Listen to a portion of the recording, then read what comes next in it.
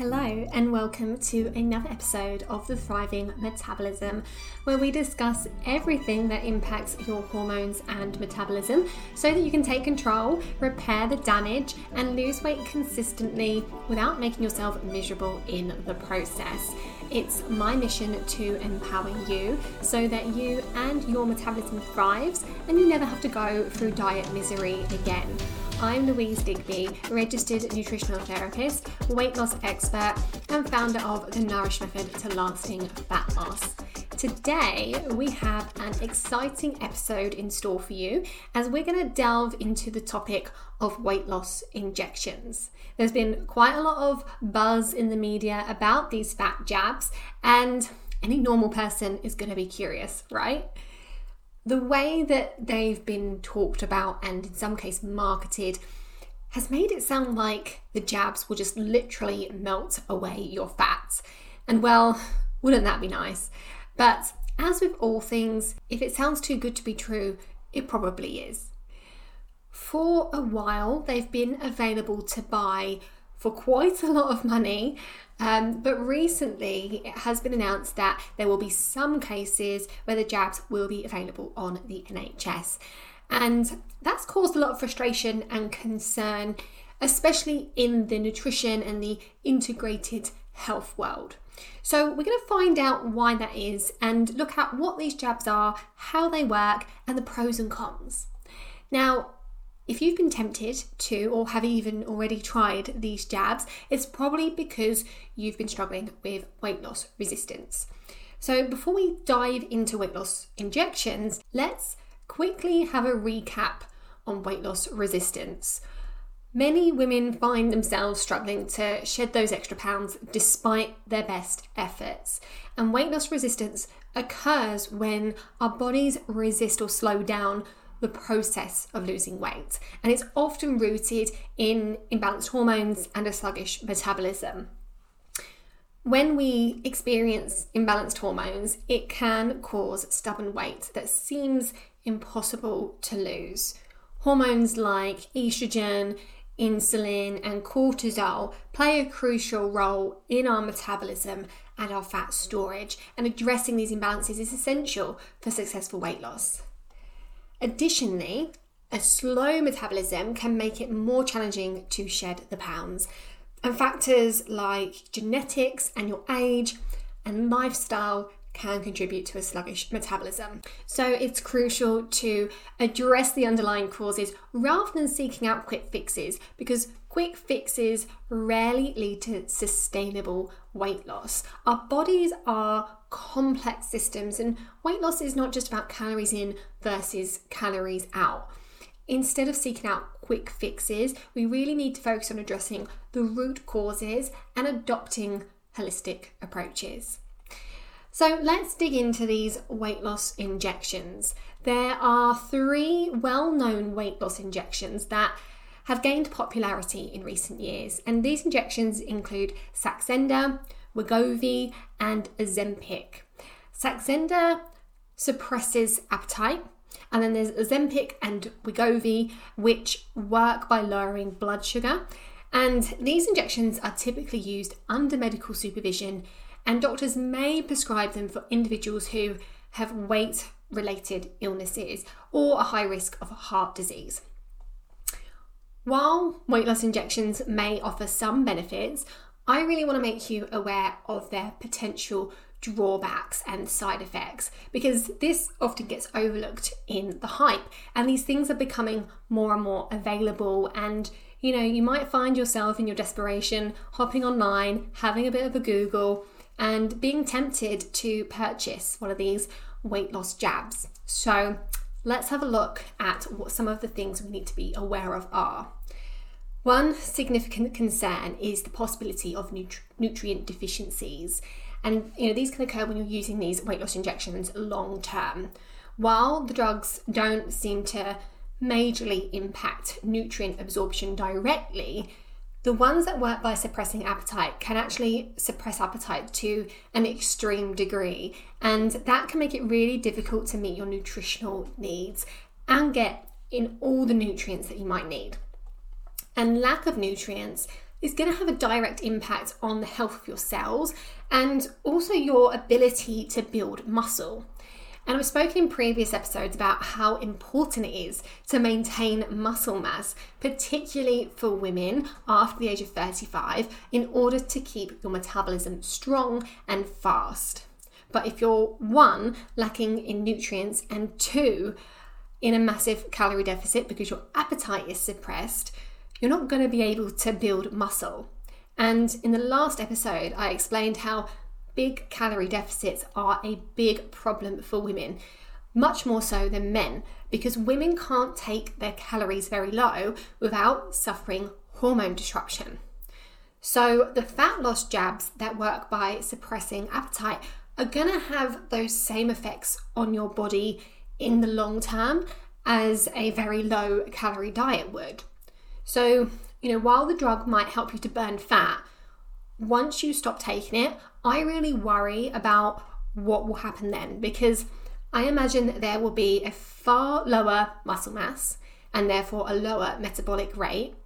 And, while you're losing weight, your hormones may well be struggling because you're in a big calorie deficit because your appetite's suppressed.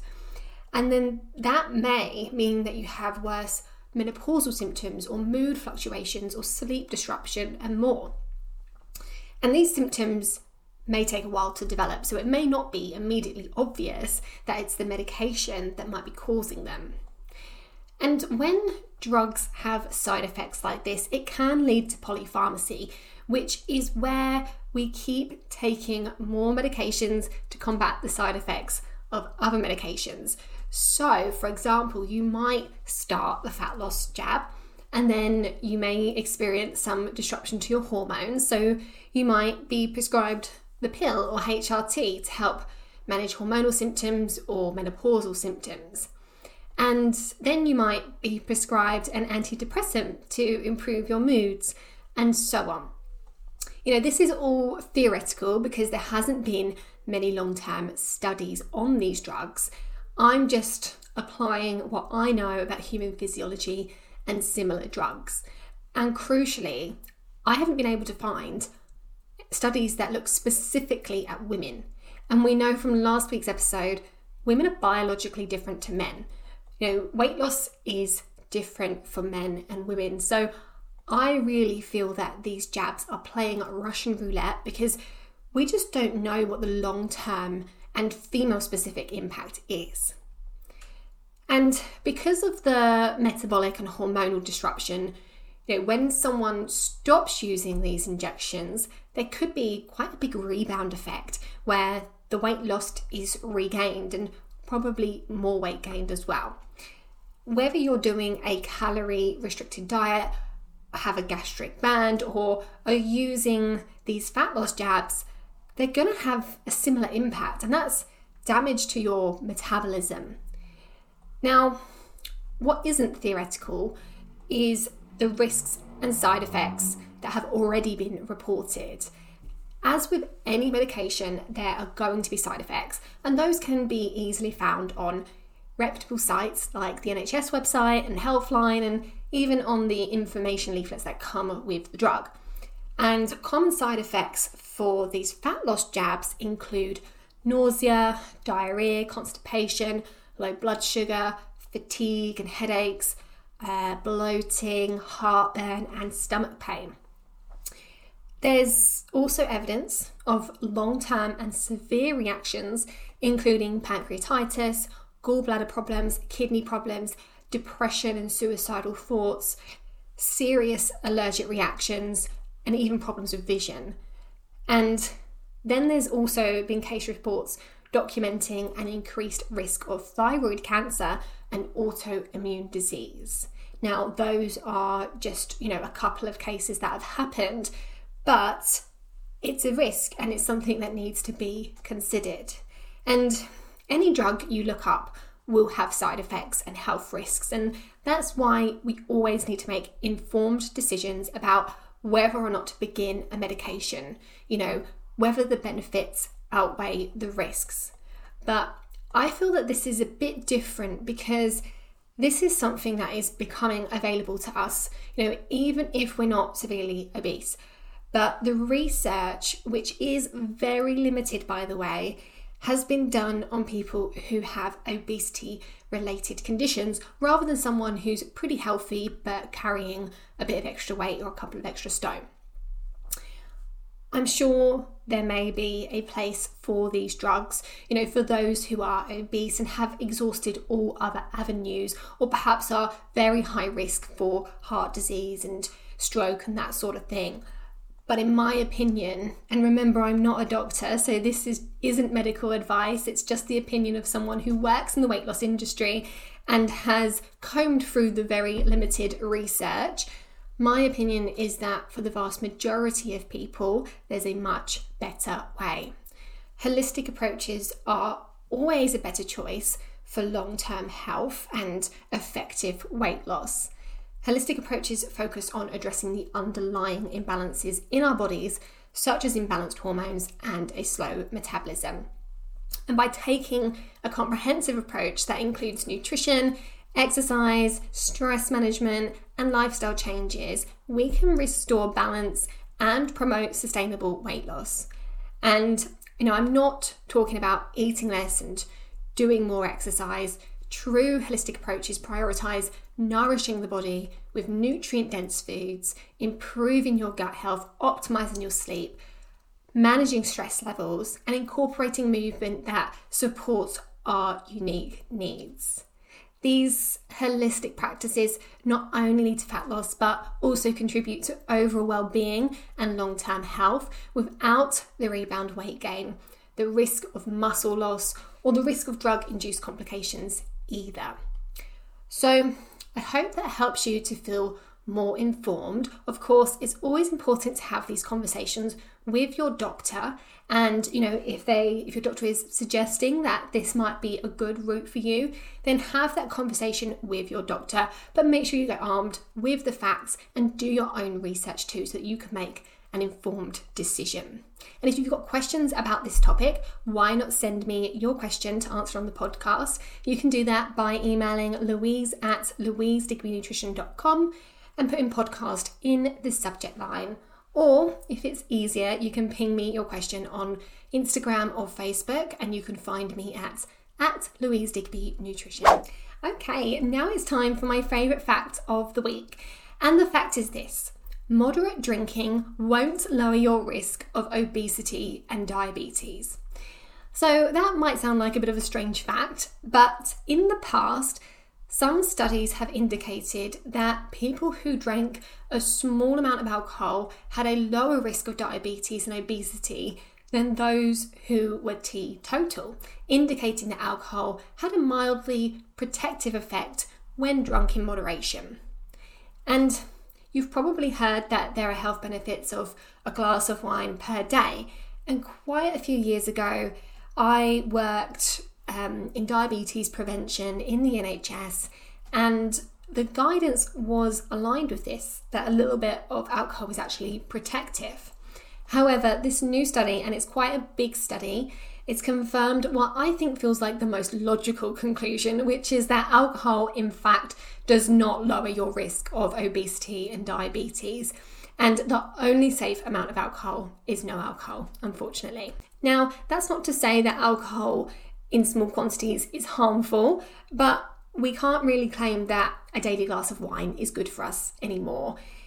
Heavy drinking most certainly is not good for us, and it has been associated with multiple health problems, including weight gain and diabetes, and this was confirmed in this big study as well. And I think this is a great opportunity to remind ourselves of what heavy drinking actually looks like, because you may be surprised. For women, heavy drinking is defined as more than 8 standard drinks per week. So if you have a drink most days and then a couple of drinks at the weekend, you could quite easily fall into this category, which is associated with health problems in the long term. And if you're struggling with your weight and you also have more than 1 or 2 drinks per week, the easiest way to improve your health and weight is to cut down on alcohol. Switching to spirits instead of carby beers and ciders helps, but it's the alcohol itself that causes the most harm. And, I often have women say, oh, I did dry January and I didn't lose any weight. Okay, well, that doesn't mean that alcohol hasn't contributed to your stubborn weight. It may take more than a month for your body to repair and rebalance after cutting out alcohol. And you may also be replacing the alcohol with something else, which is very common. And there will almost certainly be other factors that are also contributing to stubborn weight that hasn't been addressed. So we have to make sure that when we're trying to lose weight, we're not just doing things in isolation, because that very rarely yields good results. Okay, now it's time for my listener's question. Let me just get it up on my screen. Okay, so she said, "Hi Louise, thanks for all the episodes so far. I'm learning so much. I recently had some tests done with my doctors because I've been struggling to lose weight and feeling tired a lot. I thought maybe my thyroid might be imbalanced, or perhaps I might be lacking in something. The receptionist called to say that everything was normal and no further action needed. And I was pretty annoyed because regardless of whether the tests are normal, I still don't feel great and I need some help, or maybe some further tests." Yes, I know. So frustrating, isn't it, when they just say, everything's normal, don't need to see you again, but you haven't resolved the problem that you went to the doctors for, right? What did I get up to? Where's it gone? Yes, and then you said you feel really let down. Anyway, I asked for a copy of the results because I know you always say not to take their word for it when they say it's normal. While on first glance everything did look normal, I noticed that my HbA1c was 42, which is at the very top end of normal. I tried Googling but found mixed information. Can you help me to understand what this means and whether I need to do anything, please? Okay. Thank you so much for your question, and I'm really glad that you brought this one to the podcast, because this is something that we all need to be doing, looking at our own blood test results. Even if it doesn't make sense or you don't know what you're looking at, you still might pick something up that has been missed, which is exactly what this lady has done. So HbA1c is a marker that is used to assess the amount of glucose attached to your red blood cells. This is a good way of assessing what your blood sugar levels have been doing over the previous few months. It's a much better test than fasting glucose because HbA1c isn't impacted by what you've eaten in the days or hours before your blood test. And whereas glucose is, so if you do a fasting glucose test, it's impacted by what you've had in the 24 hours beforehand. So they use HbA1c to assess for diabetes and pre-diabetes. Anything over 48 is diagnosed as diabetes. Between 42 and 48 is pre-diabetes, and then below 42 is considered normal. But really, for optimal health and weight loss, we like to see it in the low 30s. So at 42, you are right on that cusp of pre-diabetes, but I don't want you to panic about that. You can absolutely bring your HbA1c down to a healthy level within a few months in most cases. We see that all the time in the Nourish method, and your doctors really should have picked this up and informed you about it, but I'm not really surprised that they didn't, because unfortunately I've seen this happen loads of times, and I don't know whether it's because the doctors don't have a lot in their toolkits to be able to help when it's not full-blown diabetes and they want to wait until it gets worse. But it is really frustrating, because if they told people about it sooner, or when it was getting close to that upper limit, then, information is power and you'd be able to take steps to address it sooner. The good news is that bringing down HbA1c in most cases is very doable, and it's all about blood sugar control, and that's what I talk about all the time on this podcast. So you want to be focusing on getting plenty of protein, plenty of beneficial fats, keeping carbs low, so no more than about a quarter of a plate per meal, and sticking with complex carbs, making sure that you are Not just having carbs on their own, so having them with proteins or fats, making sure that you're having something like apple cider vinegar before meals also helps to prevent blood sugar spikes, and eating your meals in a certain order, so having the veg and then the protein and then the carbs helps to reduce blood sugar spikes too. Doing strength training and gentle cardio like walking really helps to soak up that glucose into the muscles. And prioritizing sleep and stress management is key as well, because these are big contributors to raised blood sugar levels. And also watch your alcohol intake. So doing that combination of things consistently should really help to bring that HbA level down nice and relatively quickly. It does take a little while for it to have an impact. So, you can't have a blood test in a month's time and see a dramatic difference, because it takes a while for the HbA1c or the hemoglobin in your body to kind of be recycled and renewed. So I hope that helps, and if you feel like you need more targeted guidance, I can absolutely help with that. Just get in touch. And remember, if you'd like to have your question answered on the podcast, send it to louise@louisedigbynutrition.com and pop podcast in the subject. Okay, before we wrap up today, I've got to tell you about my upcoming 5-day challenge, the Metabolism Reset. This is going to be your ticket to shifting the stubborn weight, maximizing energy, and feeling absolutely incredible.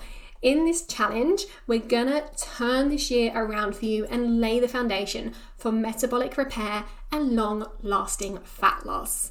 It's for you if you feel like you've tried everything to lose weight and you feel like you're a lost cause, if the diets that used to work have stopped working for you, if you want to lose weight in a way that's going to set you up for a long and healthy life instead of compromising your long-term health by dieting, and if you want to get to the root cause of your weight issues rather than doing another quick fix that doesn't last. As part of this bootcamp, you're going to get 5 training sessions, absolutely jam-packed with mind-blowing information and actionable steps, access to our private Facebook community where you can ask me anything and share inspiration with other members, and you'll get access to all of that for 2 weeks so that you can work through at your own pace. And there's going to be loads of opportunities to win prizes like food journal reviews, a VIP Nourish box, and even the chance to win a paid scholarship to the Nourish Method. It is packed with so much good stuff. And you're not going to have the opportunity to work so closely with me again for under £50 for a while. So don't miss out. The bootcamp starts on July 10th, 2023, and registration is open now, but for a very limited time. You've got until Friday the 7th of July at midnight to register. Visit louisedigbynutrition.com and you'll see a banner at the bottom of the page where you can find out more. And it'll also be in the link in my bio on Instagram. So you don't need to be an amazing cook, you don't need loads of spare time, you're not going to have to give up all your favourite things. This is about nourishing your body instead of punishing it and depriving it. So I really hope to see you there. Thank you so much for joining me today. If you'd like to talk to me about anything that I've discussed in this episode, you can reach me on Facebook or Instagram by searching at Louise Digby Nutrition. And if you're enjoying this podcast, make sure that you hit subscribe or follow and take 1 minute to leave a review. I'd be so grateful. Thanks again, and I'll see you next time.